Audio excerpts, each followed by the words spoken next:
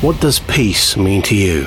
Peace is being together with no thoughts of violence or aggression. Peace is to be happy and not having to worry about danger around. I think peace is when everybody in society is accommodated to financially. Living in a world where everyone feels safe and welcomed.